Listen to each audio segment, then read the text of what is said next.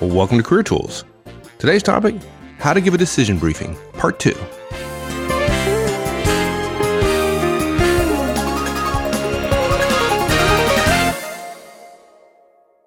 So welcome back, everybody. We're talking about the Career Tools decision briefing model, which is, the acronym is SOCCRR, SOCRR, situation, options, comparison, recommendation, and request.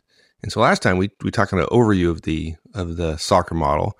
We also talked about the introduction. We leave it off of the acronym because every presentation you do, you have an introduction or purpose. But if you want to be complete, you can call it ISOCCR, I being for introduction. Good one. And so we talked about the introduction and we talked about the situation. So now we're on to talk about the next step in the model, which is options. Yeah. After you frame the situation, right? After you've said, okay, here's the foundation, right? Here's why we are where we are, right? You describe the options being considered in the decision, right? You don't start describing yet what makes them good or bad, right? You basically list the possible options. That's pretty much it. You don't have to describe their key difference yet, okay? You know, one retail space is bigger or smaller or whatever, right? You just show the options and you give a brief overview description. It's really hard not to go into each option's pluses and minuses right away as you're describing them, right? I am so glad to hear you say that because the moment the option is up, right? If you've been working with a decision, if it's a project leading to this decision, hey, let's find out what we're going to do on X, and it takes you, say, 3 months or even 6 weeks, and you've been dealing with this all along, the options begin to have weights of their own. They begin, it's like a horse race, right? They begin to have favorites. Right. Yeah. But if the option is a particularly bad one, you just want to say, hey, don't even pay attention to this one. This exactly. Right. Or if it's the one you're going to recommend at the end, you want to say that pay a lot of attention to this one because this is. Yeah. We've been talking about the fact that, our show notes and slides are out there as PDFs, but with the advent of BlackBerries and iPhones and iPads and Kindles and so on, we're looking for different ways of providing our content so that managers can have it when they want it, right? Right? They don't have to go back and listen to the cast again. If you're a premium content subscriber, you'll be able to click on a couple of places and get the answer you want. And you don't have to read the whole cast to find it. It'll be presented in a way that's as consumable for you as possible. And we're still in the early stages, but Wendy and I have already been in discussion. Okay, what is that, right? What does it look like? And we've started looking at software. Well, by definition, the software already has weight associated with it, right? One's more expensive than the other. And when I say option X, I know it has dollar value Y, and that affects my thinking about it. And you do that for 3, 4, 6 months, and suddenly you see the options as strong and weak in various areas. You see them as fairly complex. But when you're briefing a bunch of people who may or may not know it to the level of detail you do, and of course they won't know it to the level of detail you do, you are in danger of biasing the briefing, because your briefing ought to be about making the right decision, not about your recommendation or not about the bias you introduce, although a recommendation is not a bias. And you got to be really, really careful. You've got to stay in neutral as long as you possibly can. Look, what happens is you're going to start rushing, right? If you start going into pluses and minuses, you don't have time to do all of it when you're just walking through the options because you know comparison's coming next. But you start skipping around and giving a couple of pluses or a couple of minuses. And those people in the audience who think you're biased because the first two things that came up, maybe the biggest criteria is cost, and you have to say, well, this is the most expensive one. And the guy who wants that more expensive one because he believes it's of more value. Yes, it's higher cost, but there's many more benefits associated with it. And in his mind, the cost value proposition rewards the high cost, high value decision, right? There are very few low cost, high value versus high cost, low value decisions in the world that require a briefing, right? If you do that, the people who think you're doing that against their decision are going to be biased. They're going to interrupt. They're going to tune you out. They're going to reduce the effectiveness of your briefing because of your behavior in the briefing itself. The other thing you've got to be careful of when you do options, which is fairly straightforward, is not describe the analysis you're going to use yet either, right? The moment you start giving criteria, or the moment you start saying, yeah, this one's high or low or whatever, you begin again to bias the options. And right now we're trying to stay neutral. We're just trying to describe the options as they exist, sort of in limbo or in a purely analytical, amoral fashion, if you will. There's a simple, selfish reason for this. The simple reason is that the moment you describe the criteria, your audience is going to start to use it. Okay. Further, they're not only going to use it, they're going to ask you to fill in certain parts of it, right? And probably in ways that serve their interest, no surprise there, or that hurt somebody else's interest, no surprise there, right?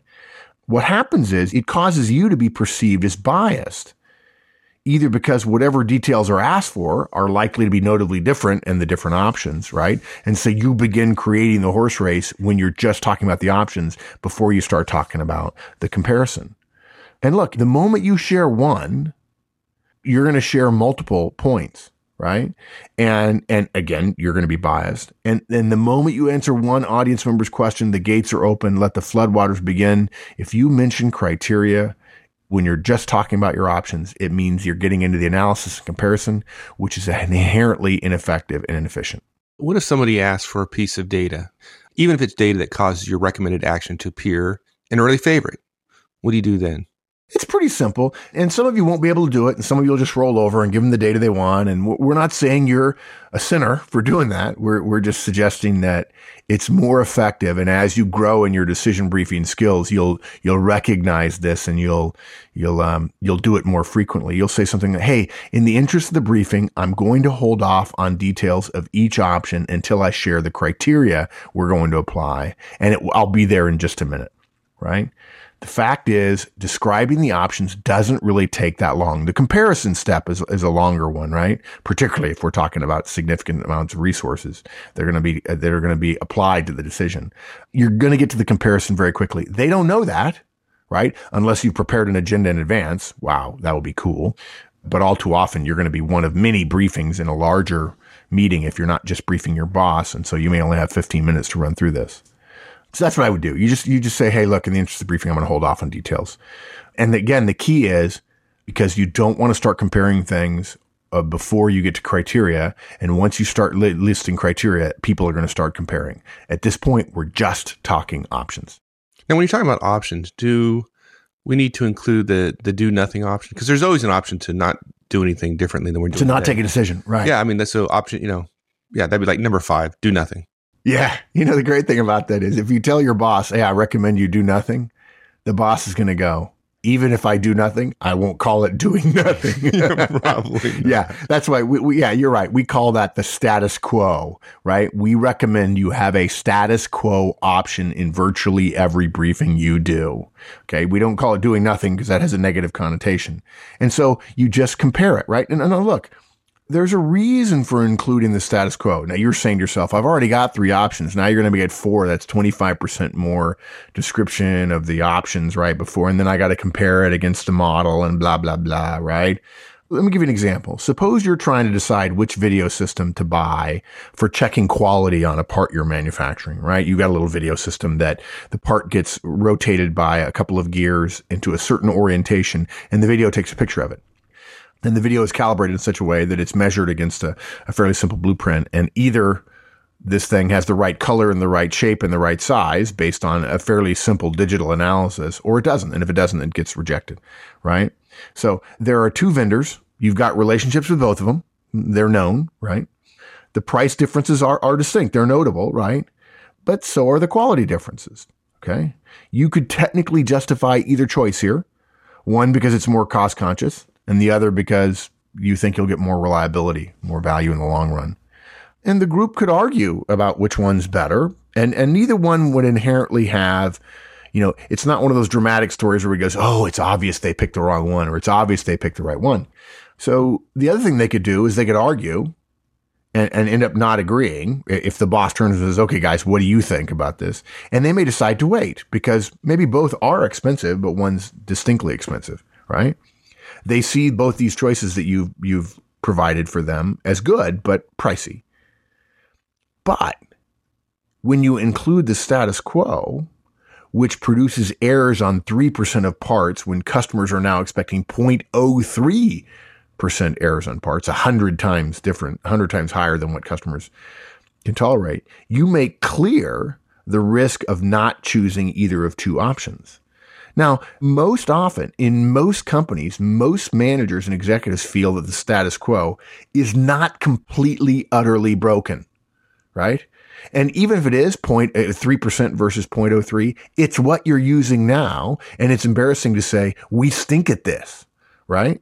So without the status quo, doing nothing looks like a good cost savings here, right? And so they're not going to say doing nothing. They're just going to say, well, we're going to save some money. But when you include the status quo, it's more obvious that the choice isn't between two options, but rather three options, right? Including the status quo, each with its own strengths and weaknesses, and a significant weakness in the status quo. In this example that I admit I made up, although it comes from one I've seen at a detergent plant once, a significant weakness in the status quo solution may make a good decision out of choosing between two weak or another weak option, and your job is to drive a good decision. It may very well be that the inclusion of the status quo helps people say, well, both the other decisions are not great for different reasons, or we can't decide, but we dang well better decide because they're both enormously better than what we have now. And quite frankly, you may have people in the room that don't know the pain associated with status quo, and it's your job to make clear the distinction. And it's also possible that people will look and say, the status quo isn't that much worse. And including the status quo causes a decision not to be made. And that then might very well be perceived as, might very well be sold as saving money. Yeah. And in most cases, it's an option, right? And to be a full and effective decision brief, you have to lay out all the options. Yeah. And not only is it an option, we did it today. So apparently it's the option we chose today since we haven't made a decision to change it, right? Exactly. Yeah. Okay, so now that you have all the options laid out, now you have to compare them. But first, you've got to detail the criteria that you're going to use to do the comparison, right? If you want your recommendation to be credible, and that's what we want, right? We want our recommendation at the end to be credible. You have to deliver on three components that precede that recommendation. One, which we've talked about, the right options, and that means all that are reasonable to consider. And what we just said, doing nothing, or the status quo is status quo. What we want to do is we want to use Latin, right? Yeah, Latin. Yeah, it's all whenever Latin you can throw out Latin, you're in good shape. The right criteria, which can be applied to all of them, and then, and only then, an honest comparison. You got to do all three if you want to have a credible recommendation at the end. Yeah, and what people do is they think that their decision briefing is about their recommendation as opposed to the decision. And they put their thumb on the scales toward their recommendation.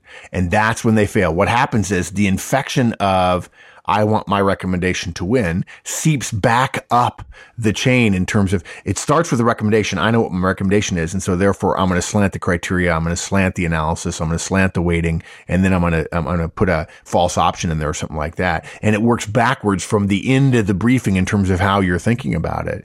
And it's exactly the opposite the way it works, right? Yeah. And a smart executive is going to call you out on it because perhaps it might be slanting the choice towards something that they don't support. So they're going to call you out. And then what happens is your credibility suffers.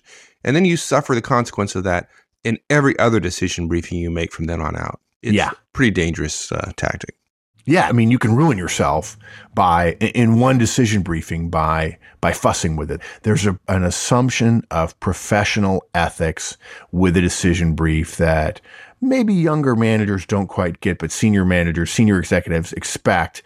If you're sitting around and somebody's making a decision about, are we going to invest $100 million in the Middle East? Or we're going to invest it in South America? Or we're going to invest it in Micronesia or what have you? There is an assumption that there is nothing in your briefing that is in anything less than not just above board, but completely above board and would be above board to somebody who looks for weaknesses and can't find any, right?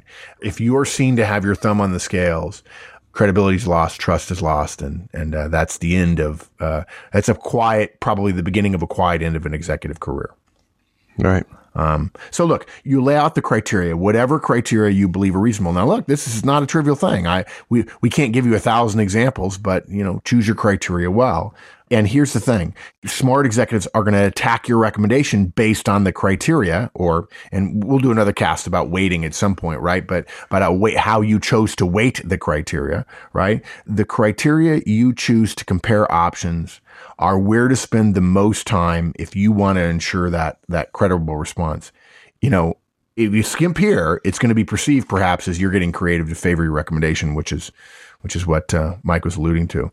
So maybe you've picked 3 or 5 or 10, however many criteria, although I guess 10's probably too many, but that's a different cast, right? You list all of them and you talk briefly about each one before showing any application of any of the criteria to any of the options. You don't do any comparison until you talk each criteria. You don't describe criteria 1 and then compare each option against that criteria. You describe all of the criteria first.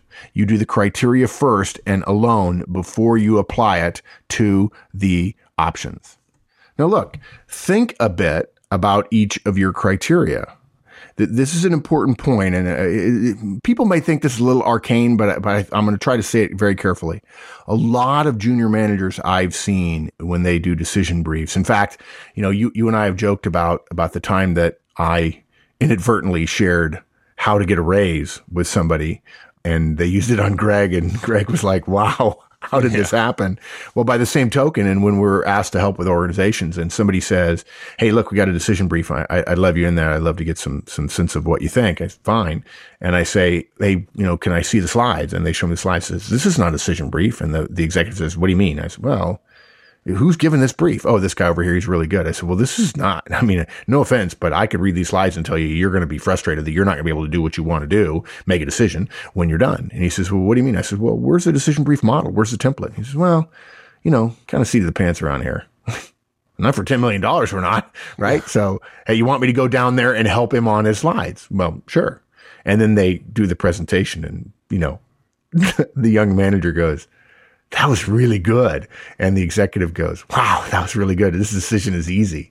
And, it's actually not the template. It's the manager giving a good briefing and teaching them what goes into the responsibility, the professional responsibility of providing the right stuff to someone else who has to make a decision when you've done the work. But look, think of it this way. Junior managers make the mistake. They think that all criteria should be fairly straightforward, and they are not. All criteria are not equal. My favorite example is cost. Okay. Cost is almost always a decision criteria, right? And most criteria, people think, the junior manager says, cost is going to be in there, right? And it could easily be stated in a word or two. Cost. Everybody knows cost, right? Boom. The fact is, again, it's more complex than that, and not all criteria can be described in a word or two. Okay. Just think about the freight associated with the word and the concept of cost. Thanks to its prevalence, right? Cost comes with a definition, a given and widely understood measurement, which is less is better. Okay. If I can get X number of benefits for $5, why would I want to pay for X benefits $25, right? Now, obviously that doesn't happen all that often, but sometimes it does. We have a similar number of benefits and we have a noticeably different cost, right? But all things being equal, less cost is better. So if you list cost for a purchase, for instance, as one of your criteria, assuming we're comparing apples to apples, which is not always true. It's not a trivial assumption we should make, but anyway, everybody understands if cost is listed, what the 3 options relative standing is in that category, simply based on you putting a number in that row of your decision spreadsheet. And just to be clear, folks, we're not saying you need a spreadsheet. We're just illustrating the basic idea of rows of criteria versus the columns of options with a tool you probably know, which is a spreadsheet, right? But now think about the decision about putting a retail location on the Monterey Peninsula, okay? Surely location is something that's got to be considered. Where on the peninsula would we put it? Nevertheless, location itself cannot be a criterion. Why not? Well, okay, because there's no inherent understanding of the value of different locations, right? Cost, because it's so easy, lulls people into a belief that my criteria can be short 1 or 2 word things, and everybody knows what the various weighting or the value of different options comparison to that criteria is. Less is better when it comes to cost. And it's obvious. We know that. It's part of our vernacular. Location is not that easy, right? Well, with different locations have different values. Right? I can think of one corner being significantly better than the other. It has better parking. Right, sure. I totally agree. So look, there are 2 ways you can structure your decision matrix of criteria versus options. Okay. Now, this is where we get a little arcane, folks, but you're going to want to know this because when you know it, you're going to realize why there have been times when you asked your boss for a decision and said something like, this location is better than that one, and he or she didn't respond well because they disagreed. There are two ways you can structure this. The first is to have each criterion explained in detail, including in the criterion its own measuring standards, right? In this case, the criterion itself implies an evaluation of the options, which means that in the column underneath each option across from that criteria, there'll probably be just a ranking or a relative value standing assigned to each one of the options. Okay? For instance, let's just give an example. Let's use our retail example. I just keep thinking about an In-N-Out Burger on Monterey Peninsula. Sorry. If the location criterion were handled this way, and by the way, if you do the location criteria this way, providing a lot of detail up front, you have to look at all your criteria this way. The criterion would be something like, quote, location. And then underneath that, or discussed around it, is corner lot, 3,500 square feet, traffic pattern A or B, 11 to 15 parking spaces, and total income within a certain radius of how many million USD, right? Now, this way takes more explaining up front when you walk everyone through each of your criterion, right? But you save time when you talk about each option's relative standing against that criterion, right? Now, you don't have to list in writing every single subfactor, particularly one as detailed as the one we just gave, on the key slide which shows your comparative analysis. You just have to explain it clearly when you're talking about criteria. And if it is a bit complicated, maybe providing in writing somewhere else early on in the briefing or later on in the briefing in an appendix is a good idea, right? The other option is to list each criteria with the broadest possible title. In this case, you could use the criterion of location, and it would literally just be location. It'd be all you'd mention in the criterion for our retail example as one of the criterion, right? When you were walking everybody through your criteria.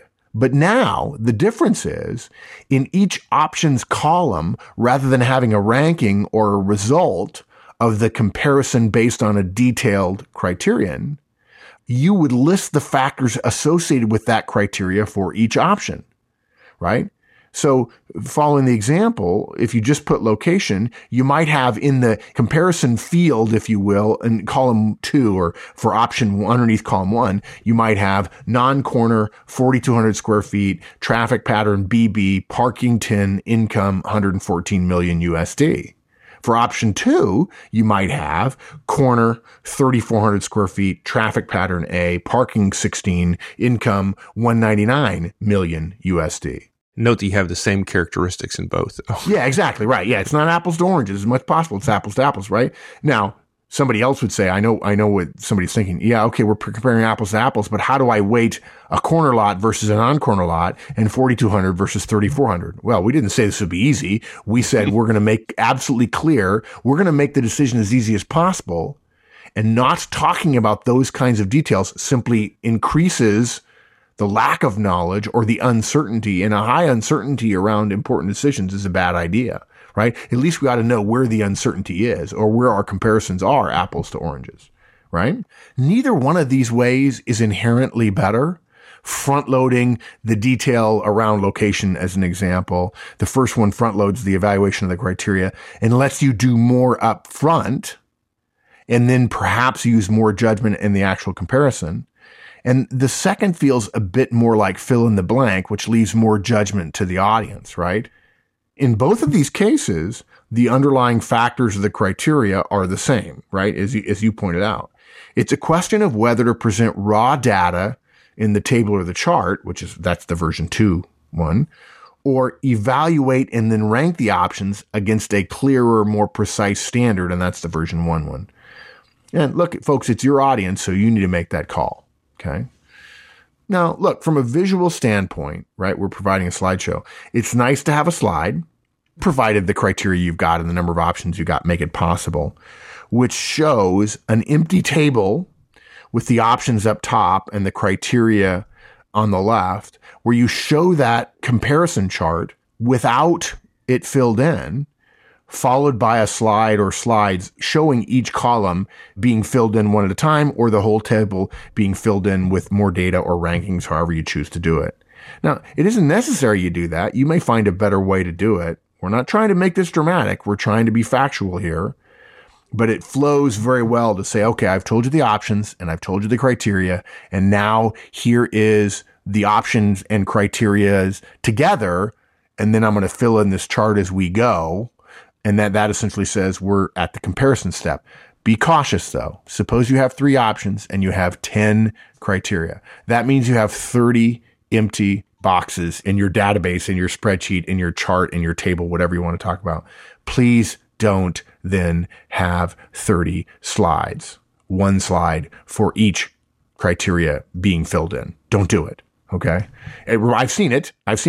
And it's vaguely reminiscent of the time I was in a briefing at lunch in Orlando, Florida at a conference, and a person briefed 200 people in a very small room eating lunch, and every single letter flew onto the slideshow, the PowerPoint presentation, with a little clacking noise like a typewriter. Oh God. Yeah. I mean, it was literally, it was like the headachy feeling I got after watching Avatar with 3D glasses. Is this the first time they ever used PowerPoint in their life? Maybe. The charitable answer is I'm certain it was, bless her heart. Wow. Right.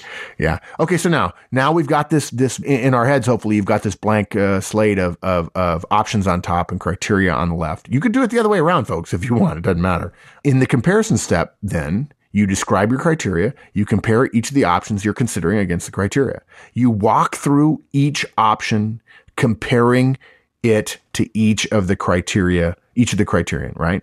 In a big audience, there'll be vested interest aligned with each of the options, and probably with some of the criteria and your implied weighting of them, perhaps, right? Don't skimp, don't stint, don't skip. Cover each one. Heaven forbid you offend the lone supporter of the weakest option, and he starts peppering you with questions, and he derails you, and he fractures whatever chance you had of getting a coalition to support your recommendation. I have seen some managers that say, okay, let's compare each of the 3 options to one criteria. In other words, they fill the chart one criterion at a time. And I've seen other folks do it one option at a time. I think, again, that's a question of whether or not you believe it's better to go by option or whether it's to go by criterion. My concern about doing it by criterion is they have to keep 3 options in their head all the time. And if the first 3 that you go through heavily weight toward one of the options, you're going to get pushback from those people who maybe have a vested interest in one of the other options. So I've found it's better to do it, me personally, 51-49 in favor of doing it one option at a time. Good. Okay. So now that we've done all that, I'm done, right? I mean, I've laid out all the facts. I've presented the options and the criteria in a very clear and succinct manner. And so they should have all the information they need to make the decision, right? Yeah, sure. Okay. You're totally right that they have all the information they need to make a decision, but that's where we have to remember that our purpose is to get a decision, and the fact that they have all the information doesn't mean we have a decision, right? So no, you're not done, even though they have all the information they need. You've shared options, you've shared comparison, and basically it's now your turn to discuss what conclusions you've drawn from the comparison and make a recommendation. Oh, so that's okay. Yeah. Like I spell soccer with 1 R. There's no recommendation. I don't have to put myself out on a limb by making a recommendation. Yeah. Everybody knows soccer has 1 R. Come on. Mark can't spell. Yeah. But you wanted to make an app and call it iSoccer, right? These last 2 steps, though, really are pretty brief. The recommendation step doesn't exist to allow you to go over the comparison. Please don't do that. Please don't do in your recommendation the comparison. Do the comparison in the comparison step. And when you're done with the comparison, then when you say, okay, it's time for me to give my recommendation is X, right? Don't re-adjudicate the comparison step. And look, it's fairly simple. Something like this. Based on this comparison and our clear concerns about location and income, my recommendation is to purchase Tract B and build our outlet there. Now, by the way, when I said based on our clear concerns about location and income, that comment is really gives an indication that there may be some sort of weighting in my criteria, applied to my criteria. That's not necessary, but if those are the two big ones, then I might very well say that, right? It's very possible that of the three options, one of them wins on the two big ones and loses everything else. But those two big ones are the 900-pound gorilla in the room, right? So again, based on this comparison, my recommendation is to purchase track B and build our outlet there, period. That's a very short sentence. That's how brief this step is. And the recommendation stands on the situation, on the options, and on the criteria and the comparison. Okay.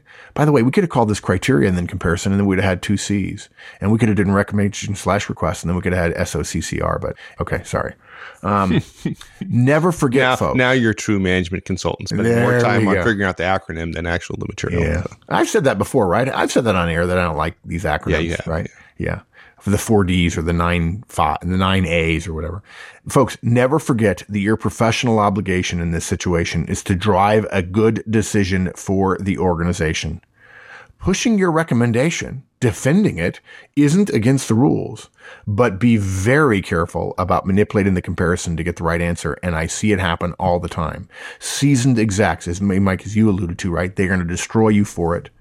Or if they agree with what your recommendation is, they won't destroy your briefing, but they'll never trust you again, which is far worse. Absolutely. Okay, look, I'm all about getting rid of one of the R's, so I can't get rid of recommendation. So I'm going to get rid of request. You don't need to do request because you've already said this is your recommendation. So clearly then they're going to agree or disagree at that point, right? Dude, whatever happened to you being the high C and dotting your I's and crossing your T's, and me being the high I and say, let's just get done. Let's just get done. Move along. I'm turning over a new leaf. Right, there we go. Yeah, I'm going to be the old-fashioned one here because it's totally necessary. Too many decision briefs slide into information briefs, okay? Not only do you have to tell people it's a decision brief up front, immediately, but then you actually have to make it a decision brief by asking for a decision and getting clear closure at the end of a meeting, which it was expressly created in order to get a decision, right? Now, look, we said before, there are risks associated with this, right? Now, we're clear about risks because we know that the risks of doing this are far less than the risks of you doing it now. The fact is, for most, what you're doing now, the fact is, for most of you, you're unaware of those risks. The fact that you're unaware of risks doesn't mean risks don't exist, right? It's the crocodile underneath the water before it pokes its head up and you see its eyes right before it eats you, right? So yeah, there is risk in asking for the decision formally out loud, particularly if you're in front of a bunch of executives at the end of the brief. But not doing so is a fundamental trashing of the reason for the meeting and the briefing. And it implies that you don't believe you've done good enough job to help them make a decision. The statement that you that you request a decision is proof that you believe that you have given them ample decision to take the decision that you've asked them to take. Never be afraid about being clear, and then actually achieving your purpose. Right? Nothing wrong with being clear about your purpose, right? Yeah. And look, sure, totally, it's possible you'll get we'll get back to you, which is what would happen anyway if you didn't ask, right? If you didn't ask and a decision wasn't made, essentially what they're saying is we'll get back to you. But look, if they say we'll get back to you, that's still better, even if it's a little bit less private, than not asking and hearing later the decision, that the decision maker had made the decision, but you didn't hear it because you didn't ask. And look, if in fact you're responsible for making a decision brief, you're responsible for asking for the decision. And if you don't do it, you're not finishing your job. And if they don't give you a decision, you're not going to say, if they say, well, we're not ready yet, it's completely reasonable for you to say, can you help me understand what concerns you have? And perhaps I didn't cover something appropriately. And that may be a perfect time for questions. Now, we haven't talked about questions here today, but folks, you have to safely assume we don't have a time set aside for questions here because we assume you're going to get them throughout. And we rarely recommend that you tell an audience to hold questions. In fact, I can't remember we ever have recommended somebody do that, right? So don't feel bad for putting that decision maker on the spot. If they're not comfortable with being on the spot, then they're wrong. They're the wrong person to make a decision that you're asking them for. Right. How does it sound? How would you recommend doing it? Yeah, I said it was a little bit like closing an interview, right? It's not hard, but you might want to practice because some of you will go, ooh, wow, I can feel that one. Some pucker factor there. And it's as simple as this. I've recommended option B. What's your decision? Ooh, Sounds kind of pointed. Right. But on the other hand, Mike, if you and I are sitting there and let's say Maggie came to us for a decision, what would be our thought if she gave us a decision brief and at the end said, I've recommended decision or recommendation B. What's your decision? What would be your thought? For those people who are individual contributors or managers and haven't worked with a lot of executives making big decisions, what would be your thought if Maggie did that? I'd be thinking like right on. I mean, I'd be all over it, right? I mean, the fact that somebody is coming to the meeting has laid all the options on the table along with the criteria, has made a recommendation, is now asking for. I'm digging it.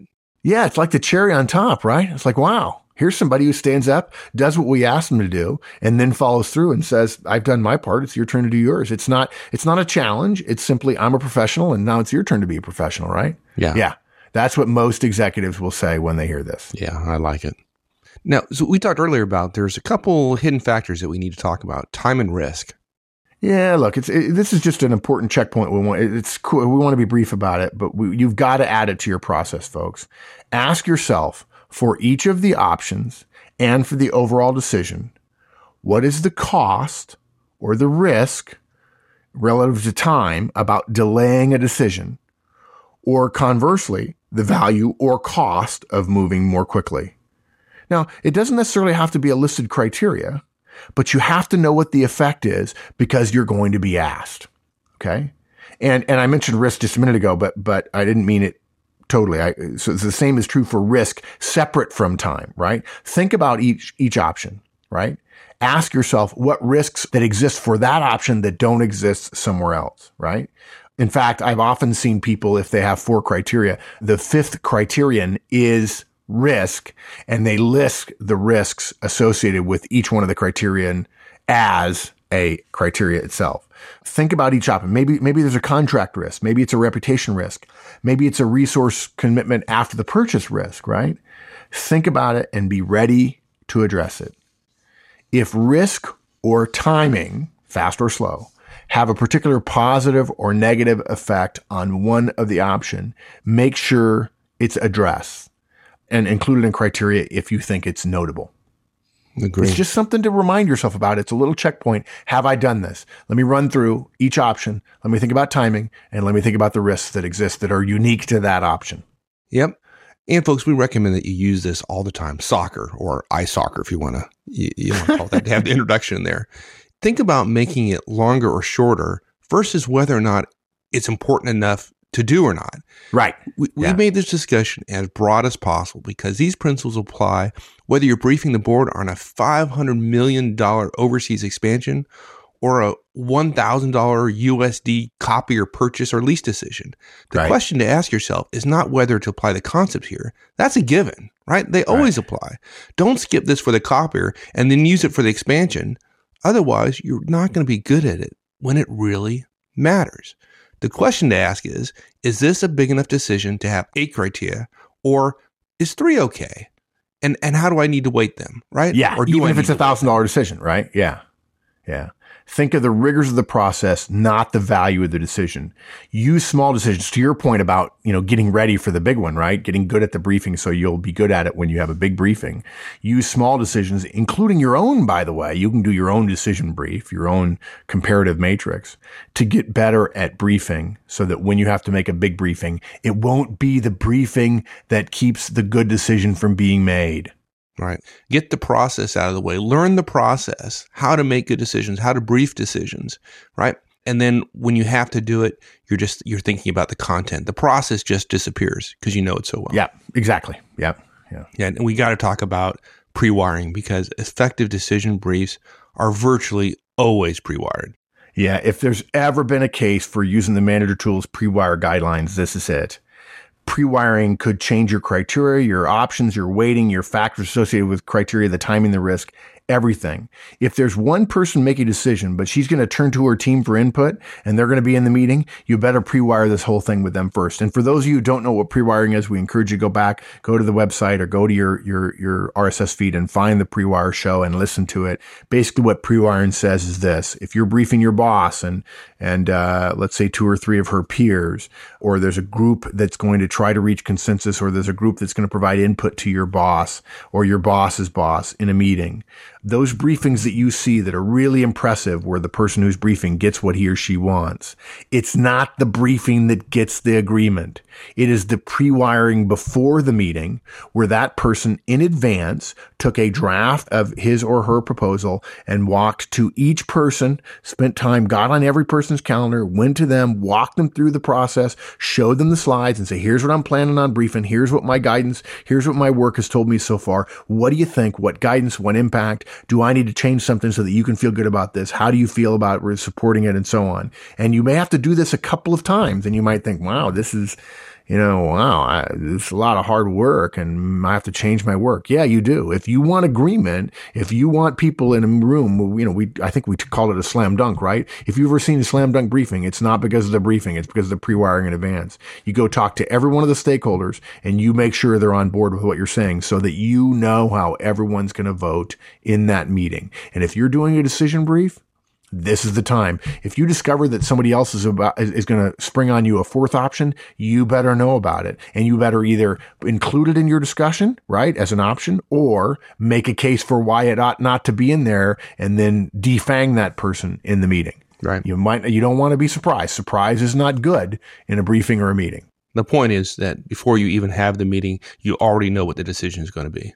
Right. And yes. why would you recommend something that folks aren't going to vote for? Yeah. And exactly. Yeah. Why would you recommend something you're not going to vote for? That's good. And look, it takes more time. And if you want to be good, it's hard work, but it's worth it. Good. And this has been a long one, but this is a critical skill for every professional. Yeah, look, you can start now briefing your boss. When you're a manager, you can teach your folks how to do it, right? This is easy to teach. We've given you everything you need, and you're going to use it for the rest of your career. You can use it as a thought process, and you can use it as a template for an effective presentation to senior people. So use the SOCR decision brief model, which is situation, options, comparison, recommendation, and request. We went through those in incredible detail. Remember to consider time and risk. Remember, use this model early and small. Don't think, I don't need to use it on that case, because if you do that, then when you really need it, you won't be good at it. And then you've totally got to pre-wire things in advance. Look, it's not just that our bosses don't want to make decisions. That's not the issue. It's that we're not making those decisions as easy for them as we can. If you're a manager, think about your willingness and ability to make a decision. If one of your directs came to you with the Career Tools SOCR model, right? That's what you want from your boss. So give it to him, right? Take the time, lay out the options, your recommendations, along with the risks and timing, and take the time to ask for what you need at the end. Let's stop complaining about what our boss is not doing. And, it feels good for a moment, and start getting what we want as professionals by behaving as professionals with decision briefs. Awesome. Thanks, my friend. My pleasure, partner. Hey, we'll see you.